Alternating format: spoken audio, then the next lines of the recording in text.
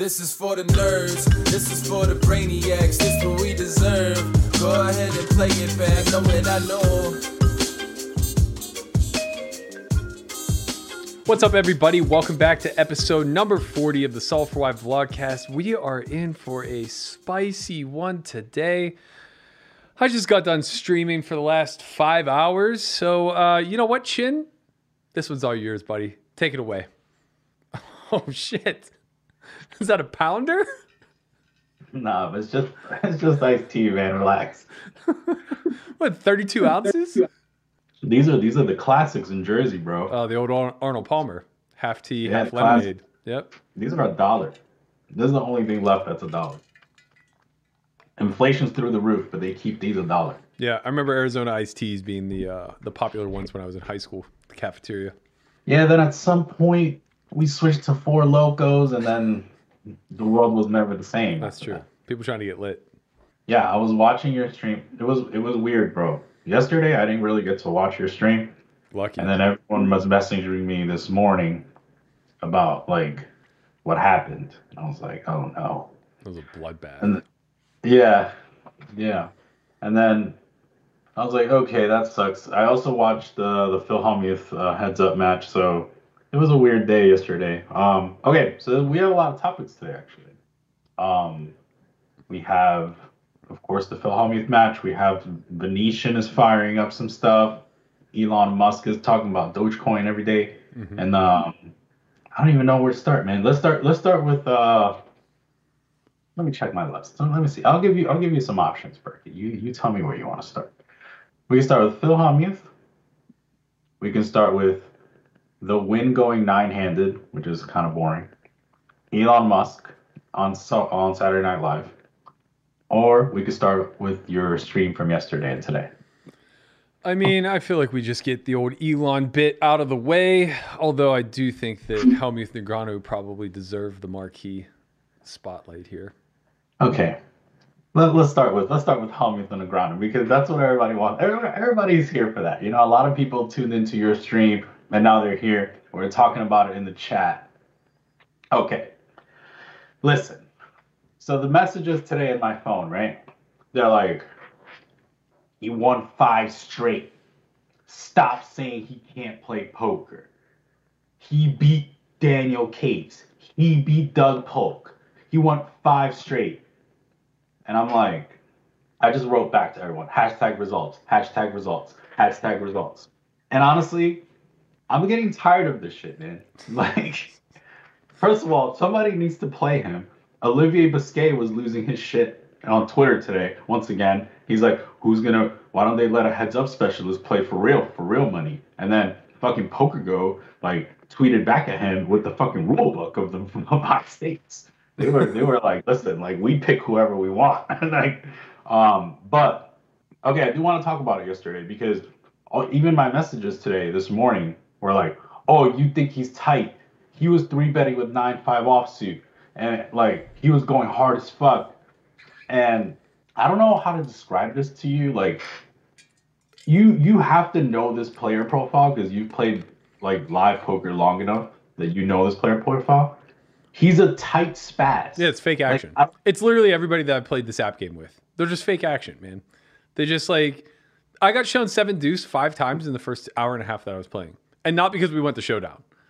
Just because, like, you know, I'm always at bottom and they just see bet and win table 7 deuce. We're not playing the 7 deuce game.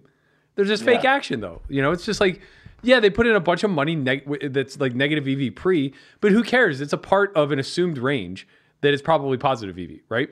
So it's like when you just add a few random hands into a profitable range, it doesn't matter because your opponent doesn't know you have those hands. They're just assuming you're logical and that you have reasonable hands. And so, like, yeah, those hands don't lose as much as they probably should in theory if your opponent has knowledge that you're playing trash. But, you know, it doesn't prove prowess. It doesn't suddenly make you gangster. Like, this is different. He's like a worse version than this, though. Because I'm gonna explain, right? He'll lose a pot, right? That's like a medium pot, right? He goes maybe from like 100K to like 70K, right? In the tournament chips they have, right? The next hand, he's 3-betting 9-5 offsuit. Yeah. Like, it's like, bro, how long have you played poker for? Right. Like you're 3-betting the next hand, and then he gets away with it because it's Daniel's heads just up. following the Like, chart. Yeah, Daniel's just following the chart. He's like, oh, I have 10-6 suited, just can't raise call, fold. Yeah, and he just mucks it. Of course, that's exactly what happened. Yeah. Or he'll like peel. This happened a couple times with like deuces. He'll peel deuces to the 3-bet and then just have to fold on the flop because the flop came like Jack 10-3 or whatever, and then like another time he like peeled with Queen Jack offsuit. And against players like that, what I've noticed is that you just have to be stickier on flop.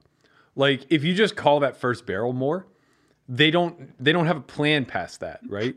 Right. Like their plan was they're gonna kind of like hit you with a little jab with this shitty 3-bet, some random fucking spaz pre, and then they're just gonna close their eyes and they're gonna swing one more time on the flop, and it's like you call and they're just like, I have 9-5. Phil's swing is no joke though. He's throwing out he's just like bombing 8%. Yeah. Okay.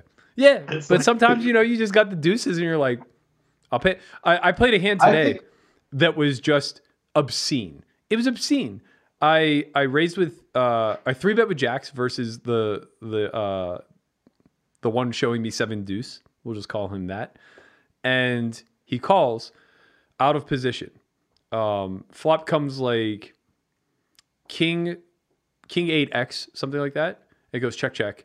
Turn is like a 9, where literally no good hands exist, right? And he just overbets. And it's just like, okay, this doesn't really seem to be a thing. Yeah. And then the river is an ace, and he 3/4. And I'm just like, what is going on here? What is this hand? What on earth is this hand? This hand is absolutely never a thing.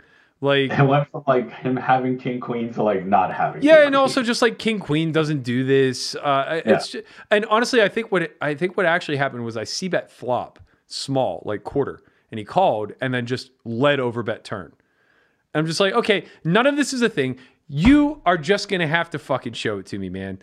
You're gonna have to show it to me. I call. Oh, backdoor hearts came in too. I'm just like, whatever, man. I have the jack of hearts. That's good enough for me. I call. And he's queen of diamonds, 10 of spades. It's just like, that makes sense. Yep. Okay. Right. It's just like sometimes you just have to be like, I don't have a good theoretical hand here, but you don't have a good theoretical line. So like, whatever, man. That's a little bit of what Ali Najad was saying is like Daniel. I actually think Daniel played pretty well. Like just watching it with if you have no context of what's happening, and just like look at the hands being played and like with no audio, no visual, just like raw. Mm-hmm. I think he played pretty well. Now there were some things that I think like maybe could be done a little bit better, but you have to be on the streets because it's clear that Hellmuth is tilting. Right. And to the point where Daniel's like saying like, oh, you're zooming, like you have the zoomies, like like just telling him straight up like you're tilting. Yeah. But it's like he's 3-betting you the very next hand after losing a pot, like huge, and you have deuces, like you could just rip. Yeah. Yeah. You could just rip because it's like he has like 50 bigs and he's 3-betting you, or 60 bigs and he's 3-betting you. It's like, yeah, it's not calling is better. But when his range includes 9-5 offsuit. And maybe not. Maybe like folding is actually better. But yeah, you're right. Like you just got to reach sometimes. And you got to say like these cusp hands that could go one way or another. Like when your gut instinct says like, man, deuces is probably a fold for this sizing. But I think he's losing it, so I'm going to shift it to a call. That's not the actual order of magnitude, right? It's like, man, I think deuces is probably a fold in this spot. But he's losing it. So I'm all in. Right? Yeah. Because now you get to deny the equity of like this whole idea of keeping bluffs in only matters when you have a true top of range bluff catcher. It doesn't help when you're at bottom of range with your bluff catchers. Those are the ones that you just want to shift and say, I'm bluffing with this because it's a 0 EV hand to begin with. Yeah, exactly. I agree with that a lot because it was really weird to watch. Hellmuth won in my opinion because obviously the last hand he got very lucky. Yeah. But before that, when you're playing heads up and like you're super aggro, like sometimes you're just gonna run somebody over. And I'm not saying he ran Daniel over, but like every time he got like on the ropes, he just like came out with haymakers, you know? And it's like Daniel's just like backpedaling at that point. Like it's not really like, there's not much. We saw it a little bit in the first match too, where Daniel was of the mind that once he garners a reasonable lead, he can just step on the throat of an otherwise too passive player. And that's kind of true, except the problem is with every single incremental increase in the difference between the stacks, Hellmuth's strategy has to slightly shift more and more and more. And we saw this in the first match where Daniel had the opportunity to just end him, right? He just flops that set and Hellmuth had the overpair. And he just had the opportunity to, he flopped trips and Hellmuth had the overpair. And he just had the opportunity to absolutely end him. But he's still operating off the construct that Hellmuth's game hasn't altered, despite the fact that he's fallen from 100 BBs all the way down to like 12, right? Yeah. And he's still thinking like, Hellmuth is too tight. Hellmuth overfolds. Hellmuth is this. Hellmuth is that, right? So when he has value, he tries to eke out every single tiny little cent rather than just like putting a stranglehold on the match and burying him, right? Leaning into the fact that he gets to overbluff because Hellmuth is a little bit too much of these things. And when Hellmuth is finally short, he can take a stand because the risk is far less, right? So I think it's kind of the same thing. We saw Daniel jump out to a sizable lead again early in this one, and it becomes a matter of him trying to preserve, right? Where it's like, oh, I've 130 to his 70. I'm almost a 2-1 favorite here. I'm just going to chip away at him. And I'm just going to increase this to 150 to 50. And I'm going to increase this to 175 to 25. But it doesn't necessarily work that way because Hellmuth is going to go through incremental shifts in his strategy too. And he's going to do spastic things that recover chips versus a conservative opponent. Yeah, I mean, it was kind of frustrating because like now people were saying like, oh, Hellmuth does bluff and stuff like that. I'm like, he doesn't bluff, man. He just like loses his mind. And then it works because he's tilting and, you know, you're saying like, oh, he's loose, but he's not. And I think one of the things that's actually interesting to me in terms of Hellmuth's strategy is that even though he's tight, his 3-bet range is actually weaker than it's supposed to be because he doesn't 3-bet hands like 10s or 7s or like it's super polarized and kind of like weighted towards bottom. Right. Yeah. Because like it's not like he's frequency like selecting 9-5 off. Like he just has like, I'm not saying he has 16 combos of 9-5 No, off. It's a random spat. He just has like stuff that he's just like grabbing. Yeah. And there's only a little bit of top and just stuff. Mm-hmm. So it's like you actually just like weight him towards the bottom. You can't define it. Right, because like it's not ratioed at all. It's just what's his mood. Right, exactly. So like when he's 3-betting, if you could just start deleting 10s and suited Broadway hands, like he just has nothing. Yeah. Like I think 4-bets should actually come in more than they do, and that's weird because like we think he's so tight. Mm-hmm. No, like, you're 100% right. The best response to an overly tight player is to respond aggressively. We like to think that the best response is to trap them, right? Tighten up your ranges, play trappier, and then catch them whenever they are going for thin value. But the thing is, they don't go for thin value, right? No. So they don't bluff. They don't go for thin value. So what ends up happening is your general top of range that could otherwise be played for value turns into a bluff catcher versus an opponent that's not bluffing. All you do is lose value that way. All you do is play a small pot whenever you have the best of it, and you play a really big pot whenever you have absolute top of range and it's not the best of it any longer. If you instead take that linear portion of range that you would otherwise allocate to being your strongest bluff catchers and you just get aggressive with it, what ends up happening is you pick up a lot of that money where they're lost in their range construction, right? They're just lost with ace king and ace queen because they're not used to being battled back against. They're just lost with hands like jacks because it doesn't flop well post, but they're also not accustomed to facing 4s, you know? So yeah, I agree with you completely. I think that this is we talked about it a lot. Like Phil Hellmuth wins because we let him win collectively as a group. Now, for what it's worth, I think, as a community, like we've allowed him to do this for years, and nobody is doing anything to stop it because everybody thinks they're smarter than the last guy and know how to beat Hellmuth, or they just like dismiss him as being irrelevant. and don't bother adjusting whenever he's in a game. That said, I think Daniel played pretty well, and I really, really loved the tweet thread that he put out today, basically talking about how early on in his career he just never lost heads-up matches, and in the last 5 or 6 years, whatever, it's kind of come back to turn around on him. And some of that is just a byproduct of variance, obviously, right? Like, to not lose heads-up matches early in your career largely means nothing. But he was almost certainly the superior player because the field was very weak back then. To largely lose your heads-up matches now probably doesn't mean anything either, but it's likely that he was the inferior player in a lot of those situations. When he played Bonomo, when he played Dan Coleman, these guys were heads-up. Yeah, I also just, I read an article today by David from Chip Race. Mm-hmm. It was like a pretty popular article, just like kind of displaying how like the losing streak that Daniel's on. Mm-hmm. I thought it was a little bit unfair though, because it was like he kind of just described like he's just lost every heads up battle for the last 10 years, but all of these are tournaments. Right. And describing it as losing like is not fair, because at the end of the day, like, your goal in the tournament is not to win the tournament. I think people forget that a lot. Mm-hmm. The goal is to just like maximize EV. So in the article, it was like, oh, he like lost all these. In fact, they didn't say like he lost all these heads up matches. He just said he lost, right? And it's like, yeah, he lost, but he won a lot of money finishing second. Right. And also like, it's like he won like 20 million over that span. Right. It's like he didn't lose. Like, taking second in the one drop is huge. Like, that's a huge win. Like, these are wins, you know? So it was a little bit unfair, but I understand, like, it was like a little bit clickbaity, like, oh, like, look at the losing streak he's on. Like, well, they're also they're not very friendly with each other. So it makes sense to kind of frame the article that way whenever you dislike somebody. But I thought like Daniel's thread was a little bit more vulnerable than that.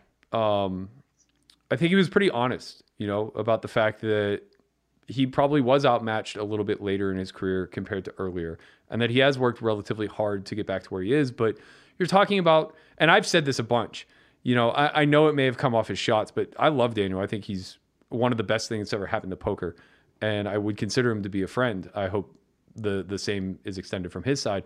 But I've constantly said, like, I would bet on Hellmuth. It's not because I don't think Daniel's good at this, and it's not even because I think Hellmuth is that great.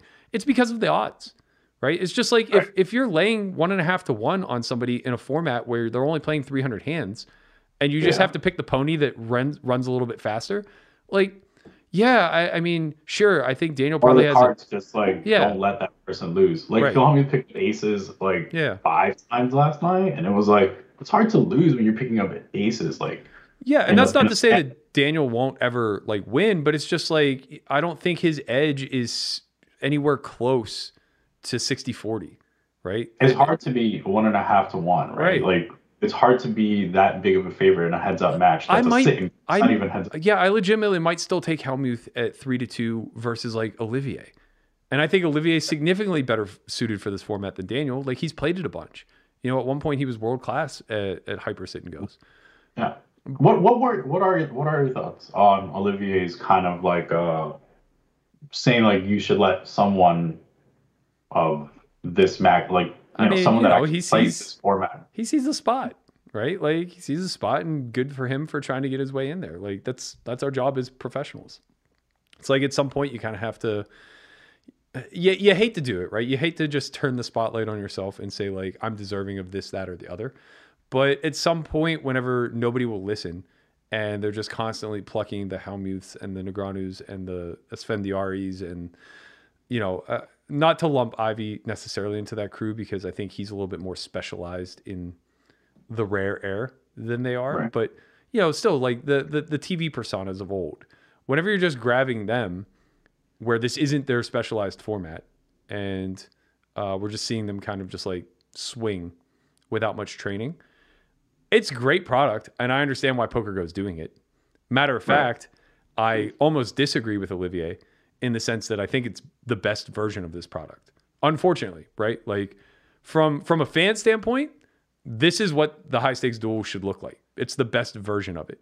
Two people who aren't precision or aren't precise in this particular format, right? You're kind of evening it out, right? You're taking two centers and making them do a free throw shooting contest or a 3-point contest instead of a dunk contest, right? So there was a so MJ and Dan Smith have been playing heads up in Ivy's room, Yeah. 500,000. Yeah.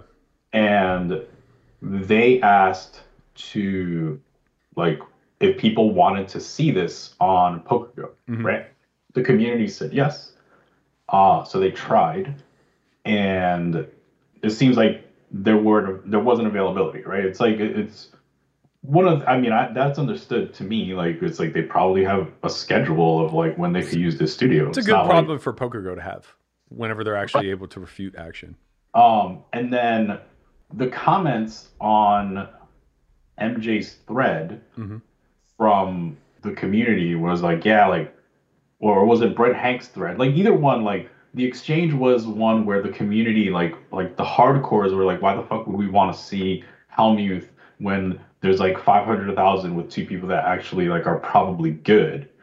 So I think it's like a polarizing topic where it's like, I think there's like the hardcores that want to see like a match of tacticians, and then there's people that want to see like their favorite player. You want to know why the latter wins out? Go ahead. It's because in the former scenario, what should happen as an audience member is just applause, no matter what the results are, right? It's just a tip of the cap to two very talented individuals who are good at a format. That's not what occurs, though. That's not how people watch poker. People watch poker and they criticize everything, every single little tiny thing, right? So if you get two people, like even that hardcore group that you're talking about, some collection of that dismisses both MJ and Dan Smith as being competent at heads up, right? There's some core competency that's necessary to be a heads up specialist. And MJ and Dan Smith are probably just breaching that territory, right? They probably just barely have the baseline necessary. Yeah, they're not lifelong heads up pro. Right. They're both ring players, and Dan leans more tournament than cash. So it's just like you still don't get the hardcores there, right? You still just get the echo chamber of criticism depending on which one's your favorite player and who you want to heavily scrutinize more. With the former, that's baked in. That's why we're doing it. It's a wrestling match, right? You're watching Hellmuth and Negreanu for the shit talk. You're watching it because you chose it aside already. And you're watching it because you know the plays are going to be train wrecks by comparison to watching Linus and Barry Sweet. Yeah. Right? Yeah. So it's just... watching Linus and Barry Sweets is just going to be too... You might not even be qualified to talk about anything. And that's what's off-putting to the audience. If we put those two in the PokerGo studio and let them play 10,000 hands, nobody would watch. Nobody.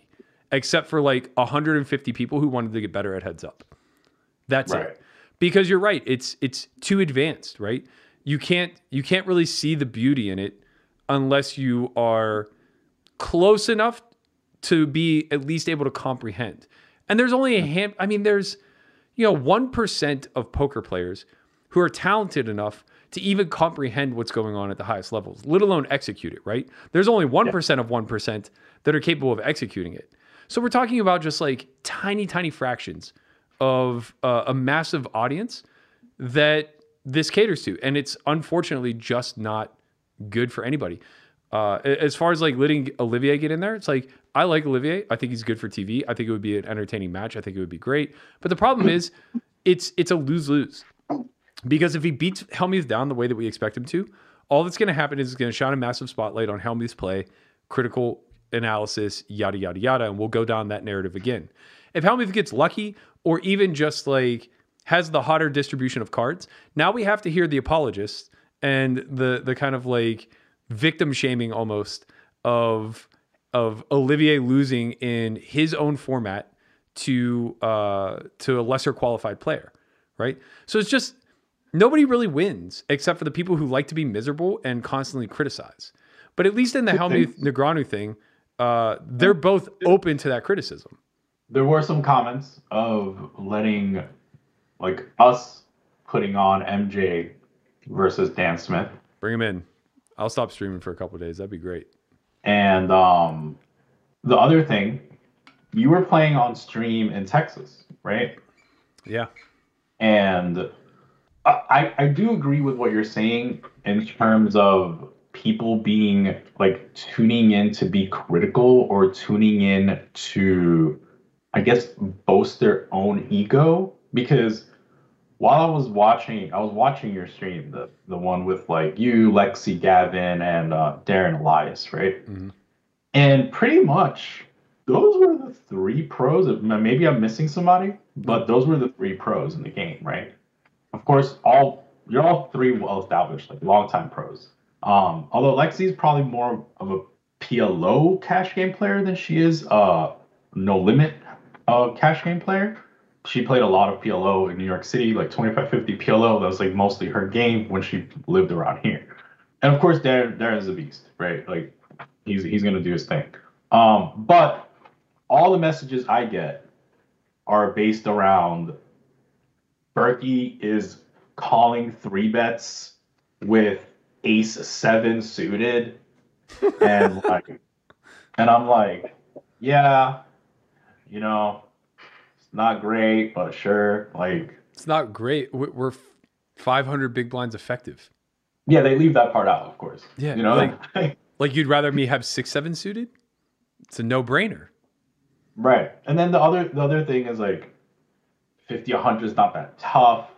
Like all these people are like, look at this, like this is a joke, like whatever. And I'm like, I try to explain nicely to people that if you walk down to the Bellagio, this is not the game you're going to see at 50-100. Like this is not like you're gonna have 7 pros and likely 2 people that are not pros, right? You're not gonna have 3 pros and 5 people that are not pros, right? It doesn't. That's usually not the ratio. Maury's not going to be sitting with you at Bellagio, Right? Like Maury's there because he's part of Poker Go and he's trying to like have fun while he's in Texas and like stuff like that. Like he's trying to splash that and maybe win. But I think people forget. Like I don't know. I'm not sure where the disconnect is. Like why don't people understand that TV games are not real games? It's not just TV, man. There's this certain level of hubris that up and coming poker players develop. So there was a conversation I had with a friend in Texas where we were at one of the other card houses and I was playing 50-100 there. And this place is a madhouse, right? Like it's just insane. And I'm getting these texts saying like, I can't take this anymore. Like there's no such thing as ranges in this game. I just saw 9-4 off get 4-bet, yada, yada, yada. And I'm thinking like, Right. What's the problem? And I tweeted out a picture of a 9-way all-in pre. Yeah. I saw A that. 9-way all-in pre at 1-3. Like 9 good hands have never been dealt out at the same time in the history of poker. Right. And like they're all just rocketing it off, right? So they get a 9-way all-in pre where it wasn't like pre-discussed of like we're gonna run a cold hand. No. Everybody willfully decided to say YOLO pot odds and got it in. Okay. In that thread, a lot of people were sitting there saying like, this is just bingo at this point. Like, I want to play a game where people are playing real poker. And like, this is bullshit, man. I didn't come to the casino to gamble. Like, what the fuck is wrong with you people? Yeah, when did we lose that? Yeah. I love finding equilibrium, but you've been watching too many of his goddamn videos. Like, forget staying balanced. If people are in a casino and are willfully giving it away, where 9 human beings decide that they're going to put it all in and one of them has kings and it's the best hand, no one even had aces. Nobody even had aces. Is it our fault though? Is it the training community's fault? Because like, I mean, we're... listen, like at the end of the day, there are 2 major segregations in this community, right? Just like every other major competitive arena. There is the upper echelon nosebleeds elite that you'll see in all sports, you'll see in chess, you'll see in any mind game, poker, whatever the case may be. And the game is played incredibly different at that level than it is in your general amateur arena, right? Yeah. A baseball game is played far differently when you have 2 MLB teams competing against one another than it would be at the D3 college level, period. And the D3 college level is going to be a hell of a lot further ahead than you're going to see at a little league game. Well, in poker, These things aren't segregated by age and weight and physicality and all these other things, right? It's just a matter of what lineup gets curated together that's going to dictate how the game plays. So, yes, to some degree, when we're always harping on what is optimal at equilibrium versus a perfect opponent, we are kind of pushing a narrative that is just false to reality. The fact of the matter is, poker has never been healthier than it is right now. And it's because of games like Texas, where there are 9 people going all in and range construction just isn't a fucking thing. I say this all the time to students whenever they come and they complain about like being too much action or getting beat down by aggressive players. It's like, you're too goddamn risk averse. If I offered you $250,000 tomorrow to beat Zynga poker over 100,000 hands, you would find a fucking strategy that did it. Period. Right. Because it's not like the game is unbeatable based off the fact that no one cares, right? You care. Yeah. You're incentivized to find a way to win. I'm giving you $250,000 to win over 100,000 hands. You have to win one big blind over 100,000 hands. Develop a strategy. You'll do it. Yeah. You'll do it. I don't care if that strategy is only playing aces over 250,000 hands. Or sorry, over 100,000 hands, right? I think that's a lot of what happens, right? Like these games, like the LA, the Texas, the Floridas, the New Jerseys, like the North Jersey, North Jersey games, especially where I grew up, like it's very multi-way splashy action where it's like normal open sides are not real. Like it the higher you go, the different it is. But like you're playing 2-5, like people are not opening to $15. People are opening to $25, $30. That's the open, period. Like that's not like out of normal, like that's a very normal open. And if you don't open to that, you're gonna go 6 ways to the floor. Like period, right? So I think what happens in these games is people don't teach to those games. Like like we were teaching to those games when we first started, right? We were like, oh, like this is our life. Like we live in these games. Then the game kind of shifted. And I think maybe that's why people in Texas love us so much, because maybe they found this when we just started. Yeah. Right. You want to know what the 2 biggest problems that the collective community struggles with right now, and no training is addressing it? I mean, we're trying to lean in as much as we can, but it's just anecdotal. Like we just have to give our thoughts on what makes most sense from a broad stroke spectrum. The 2 most complicated scenarios that people find themselves in these open public games is 1, c-betting out of position, and 2, playing multi-way pots. Period. Yeah. Right? And why? Because 100% of the training material is you're in position versus a big blind defense, or you're out of position in a 3-bet pot. Yeah. Right. So either you're out of position as the defender, you're always either out of position as the defender, or you're in position as the aggressor. The only time that changes is if like you're the small blind 3-better. And we have some study on how that plays. But generally speaking, it's geared towards 100 big blinds where SPR is like 5. And it's not that complicated to come up with strategies at that point.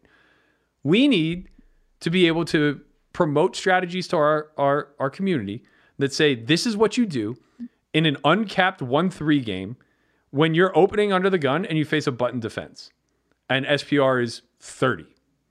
Right. This is how you construct a check raise strategy and a c-bet strategy, especially when that range is capped and wide as fuck and they have certain tendencies. You know, it's like you can't take the meta out of live poker, man. It's a really big element. Right. I think the question is going to be just like, well, what computer did you use to run that, right? And it's like you're going to need a really big computer if these are the stack depths, right? And like the ranges are very wide because like especially you're saying like, oh, you have to open a range that's like symmetrical in all spots, or at least very similar in all spots, right? So you're opening UTG with like a wide range or a wider than normal range, right? Well, you don't have to. You're just incentivized to if people aren't adjusting, right? Like I said this on stream today.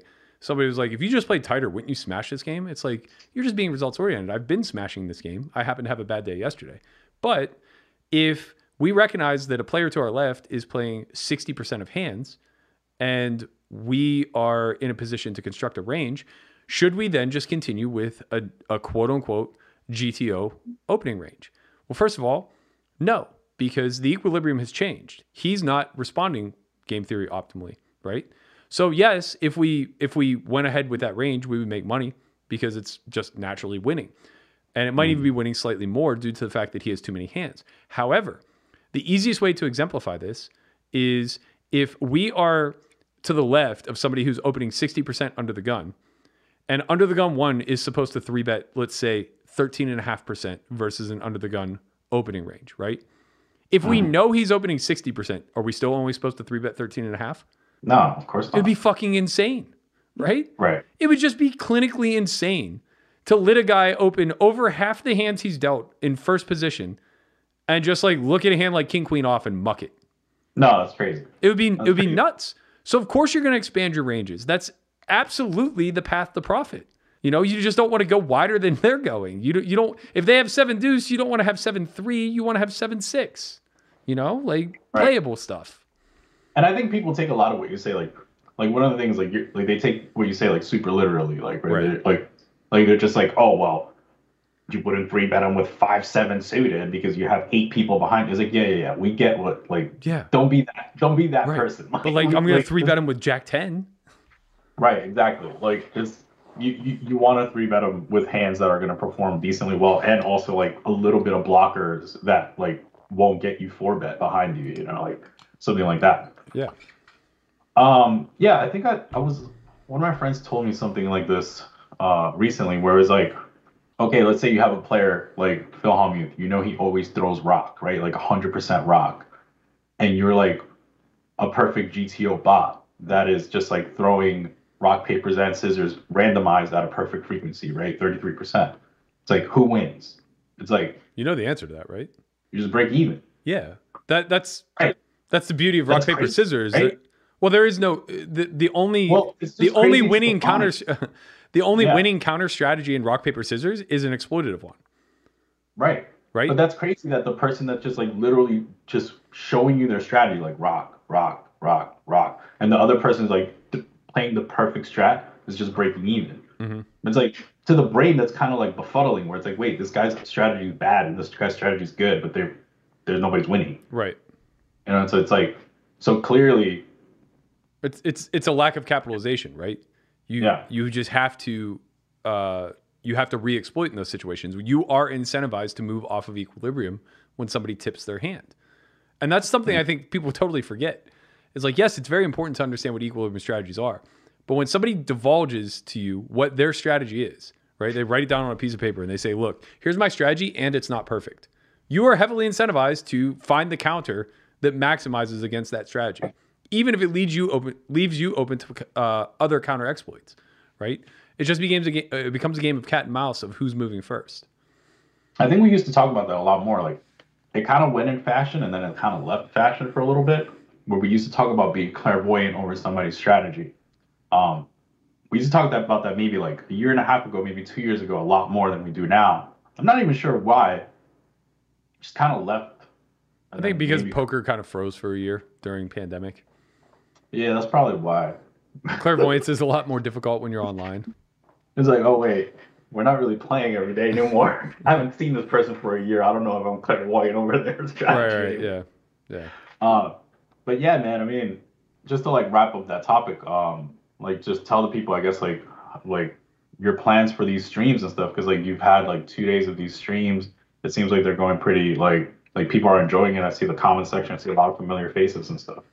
Yeah, I'm going to do it Monday through Friday. That's when the game runs. Saturdays, I'm going to take off. Sundays, I will try to stream WSOP MTTs. I'm going to do it for the next, I guess it's like so 12 you're streaming days. 25, like the games are like 25, 50, 100 games. So it's 25-50, but plays much bigger. It's 25-50, 10K buy-in. And the money just goes in very, very easily, like with one pair for 200 blinds.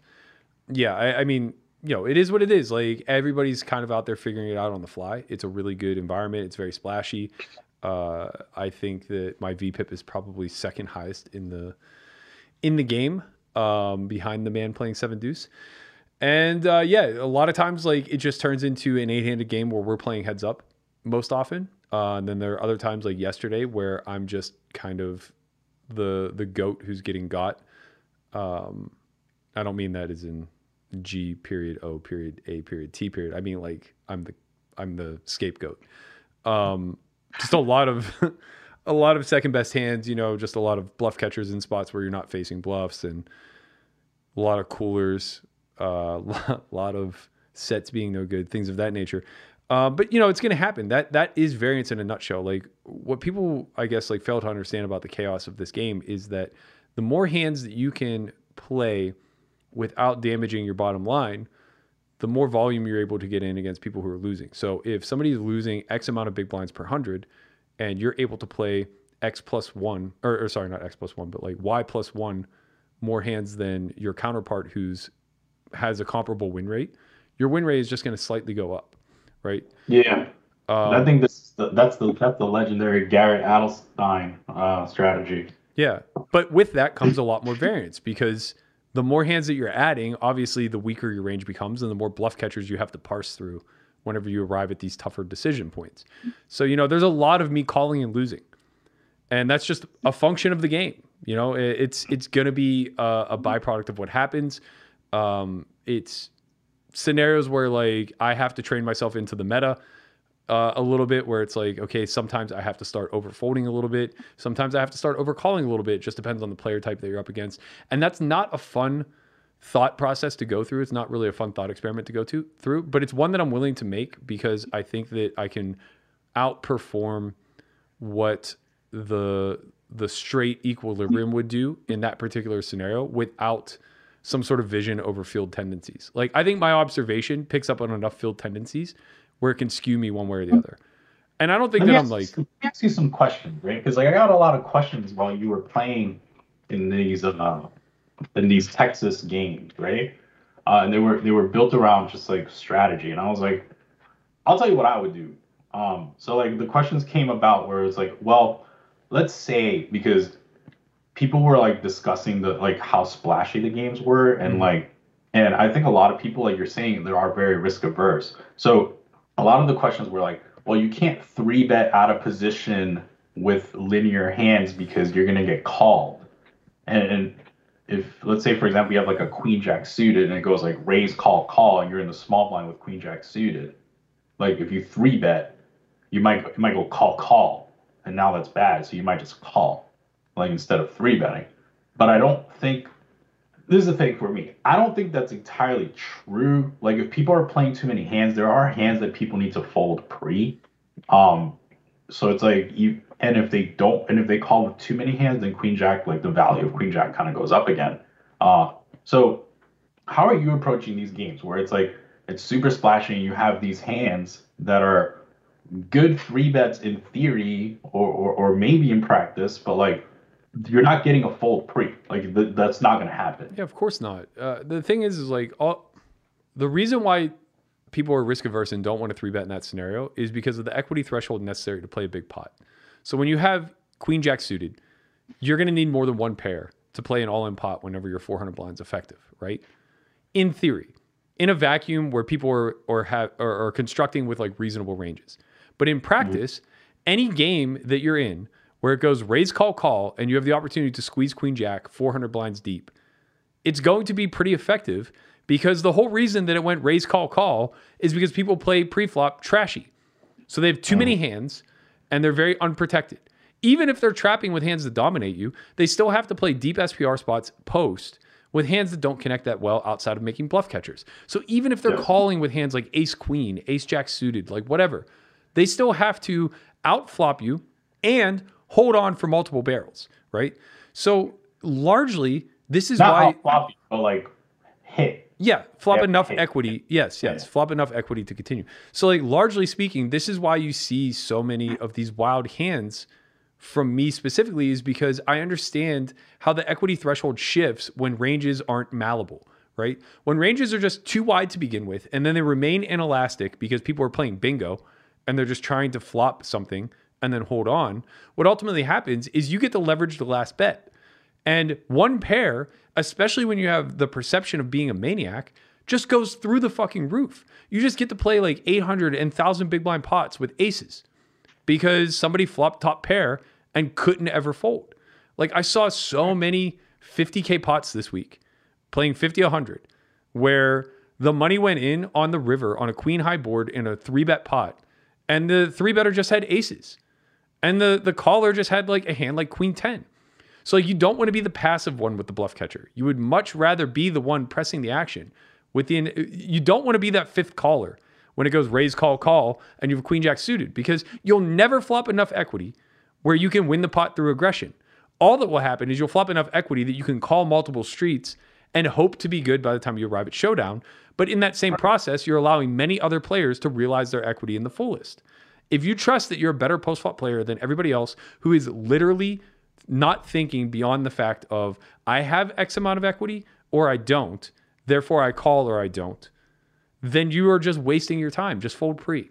Get out of the way. What about the argument, Burke, where it's like, oh, I don't want to blow up the pot because I am better than them post-flop? I mean, it doesn't matter though. Like, you don't get to press any sort of post-flop edge, because no matter what, pressing that edge is bloating the pot, right? To be better than them post, you have to find check raises where they won't. That bloats the pot. To be right, Mm-hmm. People who say that they're better than someone else post means that they check raise two pair more often than their opponent. Like, get the fuck out of here. That doesn't make They you make good. more nuts. Yeah, you make the best hand more often and you bet it. Like, congratulations. That does not make you a good post-flop I think player. what they mean is like, I make a hand post and they don't fold. My opponents don't fold. Sure, but you know what also they mean? I can make a hand post and fold myself because I'm so disciplined. That too, yeah. And that's asinine. That is just not the proper way of playing poker. We want to shovel money into the pot as often as possible when we have equity, period. You think people are just underrolled for these games? Is that what it is? They're underrolled, they're understudied. They also don't understand multi-way facets of this game and like how the pie divides and how much incentive matters when up against a collection of multiple ranges, right? Like, the domination factor goes kind of out the window whenever there are multiple actors, because so many dominated hands miss and fold. You know, it's kind of a race to showdown in that regard. And the multi-way aspect of it just gives the person with initiative a massive, massive advantage in over-realizing their equity and denying the equity to the collective field. Yeah.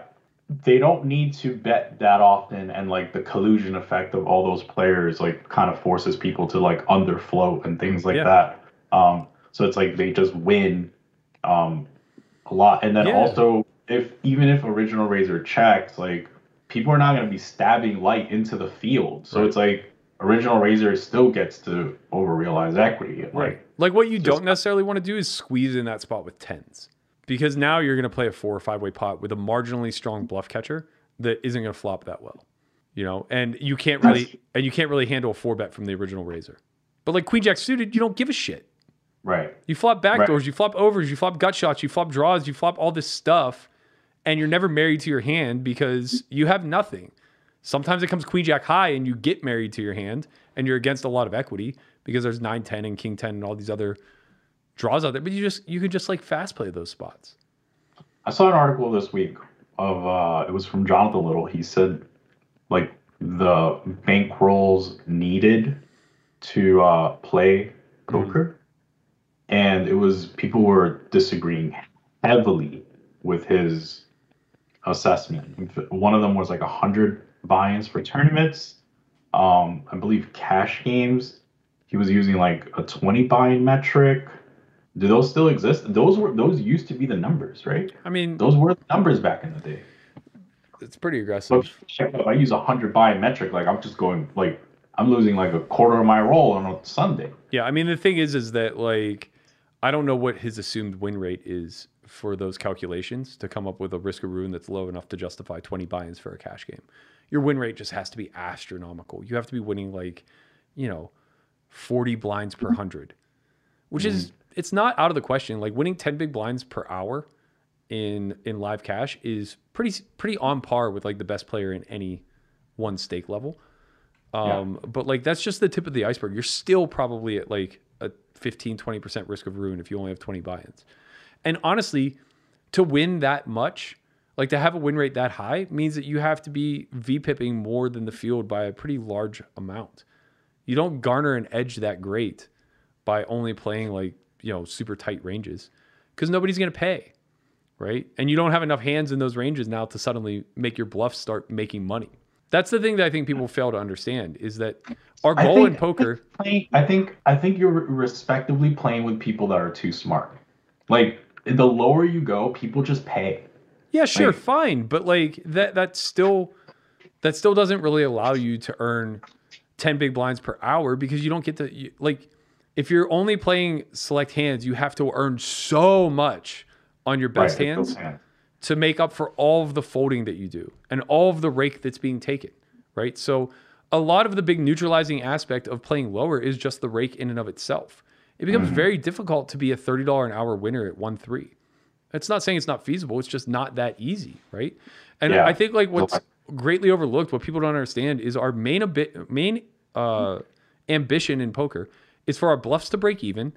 And by them breaking even, our value now increases drastically, right? Our bottom line massively increases. And the thing is, if our bluffs slightly start to lose, it means our value just goes up even more, right? Because we're just facing calling stations, and now it gives us the ability to shift and make our bluffs actually lose less because we just bluff less often, right? Right. So it's one of these games. It's one of these situations where, like, if you're in a calling station environment, you're just gonna lose red line because, like, you can't really bluff. Yeah. But your value hands are just exactly. Right. And we're always playing this game, right? Of like trying to balance out which like our strategy, and I think people just like shift too much to one side. Yeah. So wait, we didn't even answer the question. So like, what do we think? Do we think that those old metrics are good? No, still? I think that's super aggressive. I mean, I think to be the biggest winner in your game, you have to be extremely volatile. You have to be able to play slightly wider ranges than everybody else. You have to be in there mixing it up. You have to be taking some aggressive theoretical lines post. You got to be doing more check raising than others. All of this stuff requires funding, you know? The vast majority of people are showing up to live environments and they're playing uber passively because people telegraph their hands and they're basically there to hero fold, right? And that's fine against the collective field. But the second that a quote unquote alpha sits down and just decides to redline you to death, you're fucked. Your win rate just got cut in half by one single player, and there's nothing you can do to adjust because you haven't trained into it. Right. Yeah, it's so weird because like me coming from like playing small to big, like I would have thought like, dude, if you give me 20 binds at 1-2, like I'm never going broke. Like it's just like there's no way I'm gonna lose 6K in this game. You know, $300 bullets at Borgata. It's like 6K. You know how long it's gonna take me? Like I'm just folding jacks to the 3-bet from Uncle Johnny over there. Like he 3-bets me out of jacks. Like I just fold. He never bluffs. You know, so it's like I think the lower you are in like super non-volatile environments where it's like it really doesn't matter. You're playing 1-2, like 1-3, like. You probably could get away with being massively underrolled because the volatility in the game is like none. Well, yeah, you're right, and you're also right in the sense that the strategy incentivizes you to play that way because of rake. So you actually are incentivized to fold a bunch and just like 3-bet aggressively. Right. You 3-bet, you open, but like you don't really. They never. You just don't defend. Yeah. Yeah. You just never take a passive action. Yeah. And I think that's how I won for a long time. I never call their bets, and they call my bets, but yeah, sometimes I'm bluffing, sometimes I'm not. But like I'm not calling their don't bluff, so I fold. Right. And you just like win because you're never calling, right? So maybe I think as you move up though, and I think we've spoken about this more, like the more you're getting 3-bet, the more people are bluffing, the more you have to call bluffs, the more volatility there is in the game, the more you're gonna need a bankroll, right? And I think that's just cash. Like tournaments. I think like maybe we're skewed because live tournaments are like rarer, right? Like you just don't get to realize the volume, right? But if you're playing online, you're just firing 10 tournaments a day. You can just blow through these binds like pretty fast, right? Yeah. And I'm sure that if we were like on PrimeDope.com or something, like looking at these like variance calculators, like in a tournament, like. You're probably seeing some nasty downswings. Like, you know, especially if your ROI is not that big. Like, let's say you calculate, I think Ryan LaPlante shows something like if you calculate like a 25% ROI, like you could swing like heavy 150 buy-ins down like normal. It's like, it's bad, but it's a normal downswing. Like, it's not something out of the ordinary. So you're just like broke. And then some. Like, you borrow another 50 buy-ins from your mom. Like, you're just like super broke. Yeah. So yeah. Okay. Talking about tournaments. The Venetian has added high rollers in the middle of May. 10K, two 10Ks and a 25K. May 27th through the 29th. What do we think, man? Venetian? Like, that's a little bit, you know, okay. Like, right next door to the Wynn. The Wynn has started running some high rollers. Right next door, now we see Venetian. I think the Wynn was in conjunction with PokerGo, right? I could be wrong. I don't think so. I mean, either way, it's the same. It's the same pool, right? You're going to get the same 18 to 25 players. So I guess if they think they're filling a need, or those players have expressed that they want to play more, and they don't have loyalty strictly to Aria or Wynn, then sure, seems like it'll be. I believe, now I could be wrong, but I am almost certain that this 10K 25K thing is also in the middle of their like deep stack series. Yeah, but nobody traveling for deep stacks is playing anything at that level, so it doesn't matter. Right. Like I don't think that's these are very like segregated pools. Yeah, they can't even really get like they can't even really get a mass field 3K. Like people just aren't traveling for that. They're traveling for the 1100s and under. I don't know. It kind of feels like a know your lane spot, but like I said, if that collective pool wants to continue gambling more, they're not going to say no. How much money do you think is in this 10K, 25K buy-in range? Like, and like a lot. First, yeah, like my questions are always this, right? Like, it's the same people, right? It's you're seeing, especially in Vegas, it's like Ali, Foxen, Sam. Wait, yeah, Solverall. Sam Solverall. Like these guys every day, right? How many? Okay, so what do you think the edges are for like, let's say like the best player in the pool, maybe an Ali, right? What do you think like an edge like for someone like that is?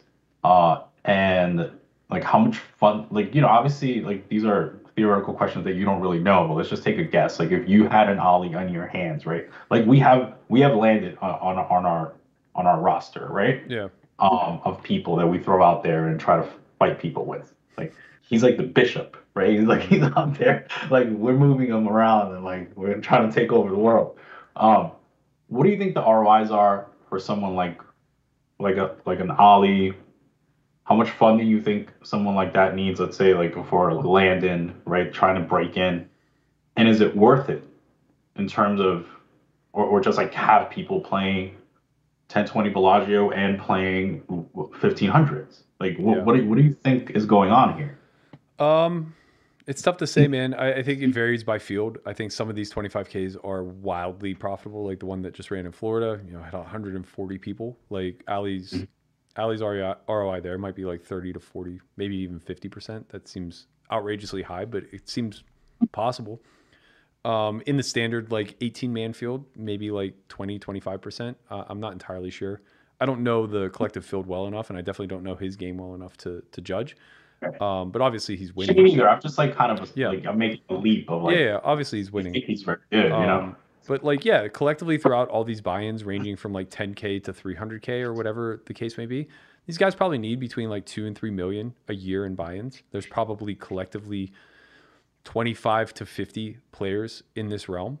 So we're talking about, I don't know, something in the neighborhood of, I guess we're talking about like 125 million in the liquidity pool per year. And some percentage of the field has an ROI. Maybe like 33% of the field is winning. Maybe half. Right. Maybe half. I mean, it's tough to say, right? Like, it can't just be the Recs that are losing. There have to be some losing regs too, I would assume. But maybe I'm wrong. Maybe it is 66% of the pool is just like winning and gobbling up all the money. It's very viable. If that's true, then everybody else's ROI goes down. Like the more collective winners there are in the pool at large, the lower the available are. And the less available ROI per person, right? So yeah, I think it's difficult to say without knowing that ratio. If we know that only a third of the field is winning, then it's very feasible that Ali's ROI is like 50, 60%. If we think that 2/3 of the field is winning, it's probably like half of that, But yeah, they all collectively need a lot of money. The more of these that pop up, the more the liquidity pool gets distributed amongst venues, I guess. But the pool itself is so small and niche that I don't really think this is drawing in new blood.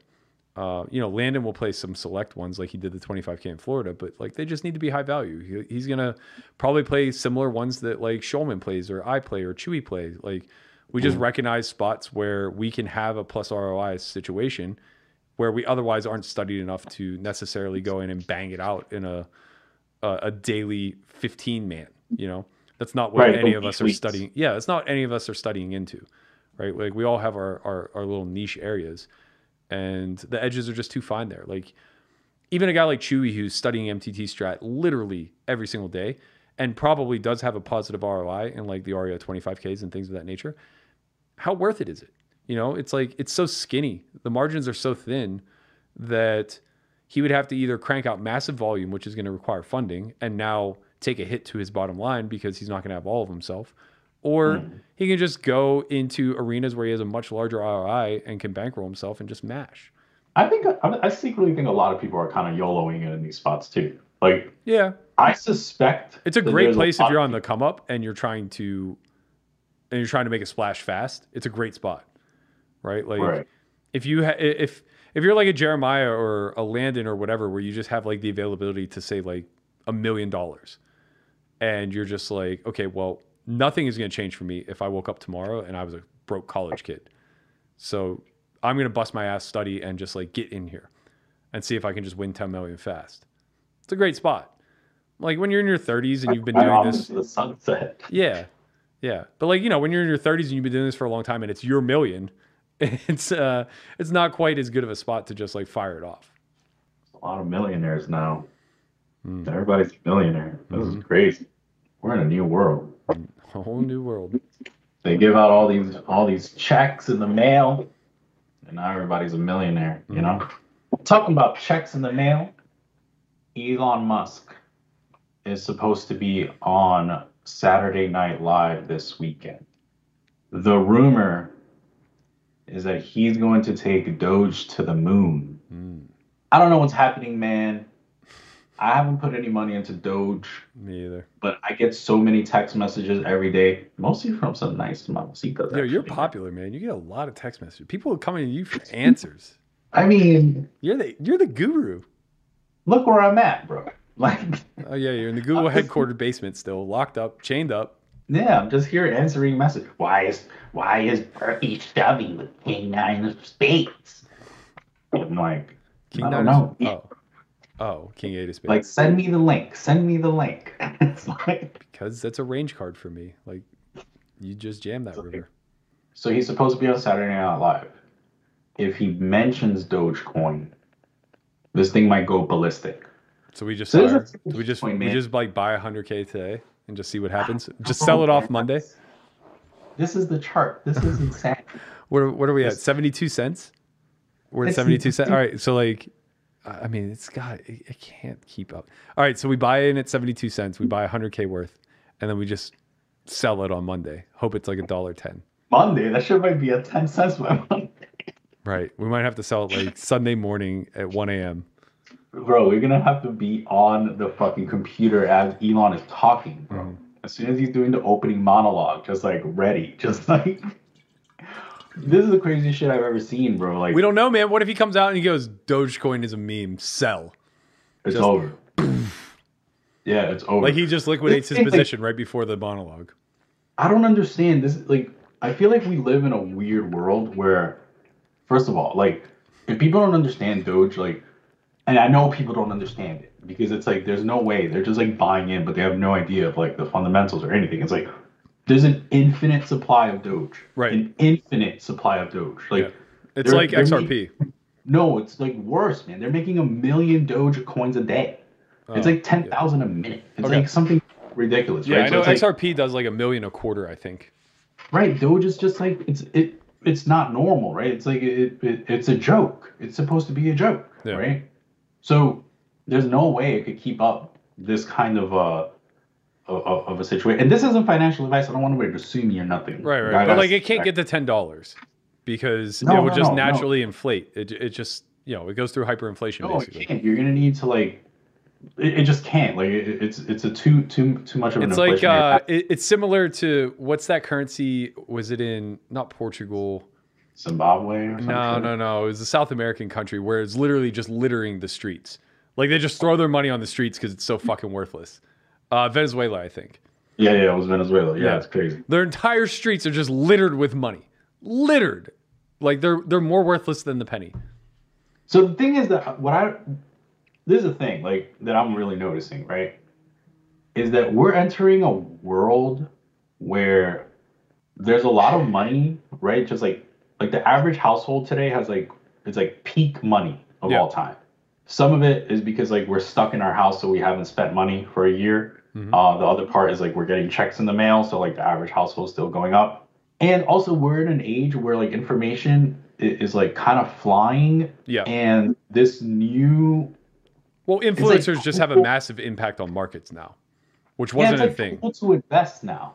Because I think like Robinhood and these kind of like they kind of made it like a game Yeah. where it's like oh like yo let's buy this and like let's see if we can take it to the moon, Yeah. you know, and like Yeah. and it's like oh you got wrecked, and you know like it's like and then you like have these like forums like Wall Street Bets, right, where it's like you kind of brag when you do well, and then the times you get wrecked you kind of get like it's cool to get wrecked, like Badge of it's honor. yeah, it's like a badge of honor. It's like, oh, you got wrecked. Like, oh, come back again next time. You know, and it's like so you're putting out these like big bets, like, but it's a game. So now people are like they form teams.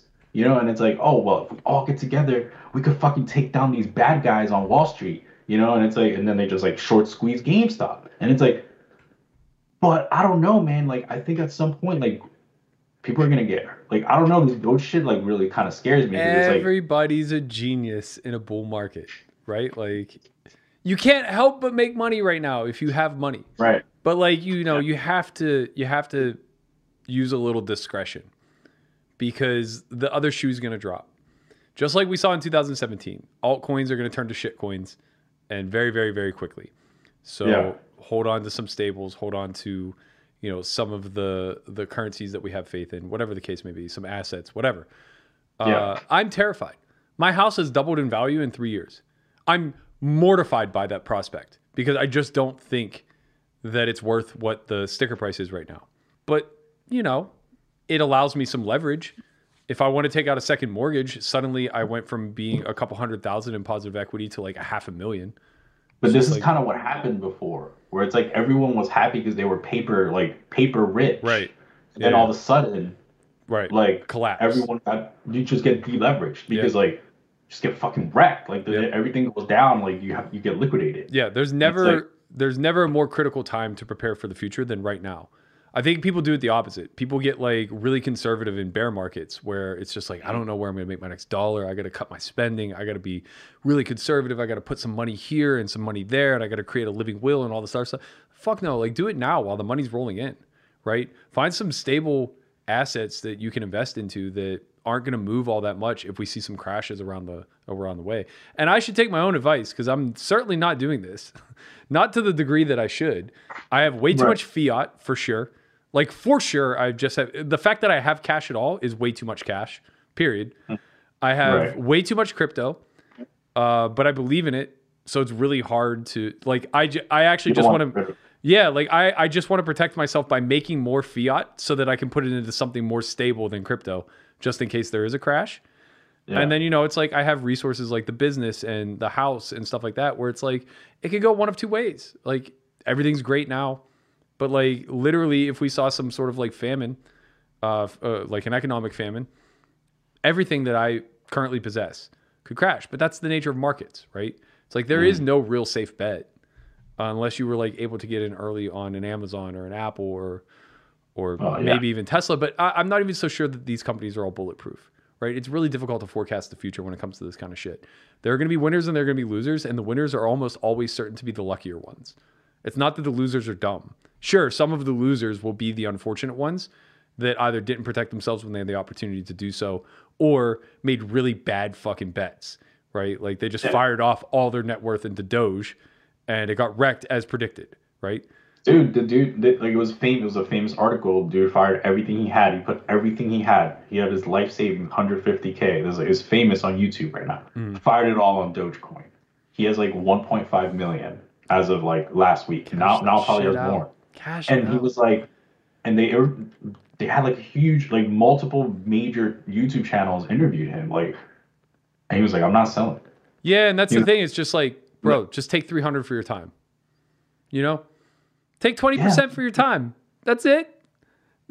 No matter what happens, you will have doubled your initial investment. And that is worth a lot. Like, that is one thing that I will say that I've been good enough to do along the way, is I took profits. Largely because I needed to, you know. But nevertheless, like, I'm free rolling all of my investments, which is worth a lot, at least from a sound of mind standpoint. Yeah, for sure. I mean, it's one of the reasons why, like, I've been hesitant with altcoins. I'm just like, man, I've been here before. Yeah. I had so many ETH in 2017. Yeah, but it's like, you know, I had like 500 when it was like $200. Yeah. I have zero. What are you gonna do? What are you gonna do? What are you gonna do, man? I mean, I think we have to be thankful for the things that we do have now, because it's like, oh god, yeah. It's not that I have zero because I just like took cash. I put it all into Bitcoin, so like I still did okay. Right. So it's like it's fine. Yeah, it's just easy to have hindsight. Yeah, I think I just wanted to bring it up because, like, look, at the end of the day, it's not financial advice or whatever. I think people should be careful because, like, one, I was here 2017, 2018, right, where it was just like everyone was making money and then everyone was not. Yeah. You know, it's like everyone was like firing hard. I remember being at Aria playing, dude, I was playing like maybe 510, probably 2.5, and just like buying Bitcoin, like a whole Bitcoin for like 17K, like just like nothing, right? And then like in 2 months, like it's worth dust, and I'm just like grinding and trying to make it back, you know?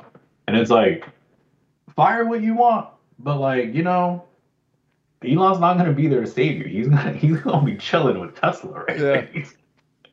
He's gonna be chilling. He's gonna be fine no matter what. That I'm saying. Yeah, like I just want people to, like, you know, you can gamble hard, but like understand you're gambling. You know, like especially with these like coins that, like, yeah, I mean, the rug has to get pulled at some point. That supply's too high. Like, you know, do a little bit of research, like figure out, like, you know, what's good, what's not, whatever. I'm just here for the memes. Get out of the US dollar. I'm just here for the memes. The memes are real, man. The memes are real. It's crazy out there. But so what's on deck for the people to watch if they're not watching your stream? Where's the release schedule looking like? Stream Monday through Friday as well as Sunday. We're going to be giving away 5 seats to homeschool, so be sure you tune in for details for that. Giveaways are going to be each Sunday, and then the final Wednesday that I stream, which will be the 19th, right before homeschool starts. Giving away 5 total seats, 1, 1, and 3. We have Matt Hunt's course coming out on Saturday this week. We have his mastermind the following Saturday, and office hours the Saturday to follow. Homeschool, as I mentioned, does start May 25th, so we got that coming out. We just put out another course of quick studies. So this is low limit mistakes. That's currently up on solveforwhy.io. You can sign up there for free. Just sign up to the free roll package. We also have the To Be Determined documentary coming out at the end of this month. It'll be on the free roll for 1 month before we have to move it behind the paywall. I'll release or disclose more details to that as we get closer. I think that's it. Poker Out Loud every Monday. New on Second Thought, I think, will be the first Monday in June, if I recall. And yeah, we're just cranking along, man. There's so much content that it's like, yeah, guys, like, you know, Poker Out Loud is every Monday now. It's like, whatever, you know, it's not even a big deal anymore. Like, yeah, it costs us like, you know, like 100,000 every time we fucking film it, but whatever, it's on Monday every time. Like, no problem. Just watch it. It's like Saturday Night Live, man. You can count on it being there, you know? It only costs us 100K every time we fucking turn on a camera for Poker Out Loud. But yeah, whatever, you know, every Monday, tune in and yeah, have a nice, have a good show, you know. That's how it is. That's where we're at right now. That's how much money's in the system. Not yet for us, but we're getting there. All right. So $50 a month. It's free. It's literally free. Like, I watched some stuff the other day. They have like moving graphics of solvers and like in like, what's happening right now? Like, I didn't see that in Upswing. I didn't see that on Run Once. That's crazy. $50, bro. I'm telling you, man. We're gonna have to have a meeting about this soon. Yeah, we are. This Anyway. production is gonna start charging us more. That's what I'm trying to say. We're gonna have to start this Patreon account. I've been saying it for weeks now. Patreon, you know, these things are expensive, bro. Look, I'm drinking dollar fucking iced teas because we're just giving away Poker a lot every Monday. We're on a budget. Anyway, I know the Chip Race says they're the best podcast, but like I don't know, man. I talk to them all the time. They're kind of boring. Like you know, they're very like they're like intellectuals. It's like okay, cool, man. Like you can't have two intellectuals in one fucking podcast. Like somebody has to keep it going, you know. And you know, David, he tries to keep it going, you know, but like he's not me, you know. Right. It's not the same. He's European. This is Dominican. It's different style, you know. Dara and Berkey, they're kind of similar because they're both like athletes that turned into like intellectuals and stuff. And it's like, okay, yeah, whatever. Listen, if me and David want to duke it out, we can do it. You know, that's all I'm gonna say. Anyway, let us know. Are you in Dogecoin? Do you think Elon is going to say Dogecoin? And if you know, what do you think about the lumber price? It's just bananas right now. Anyway, with that said,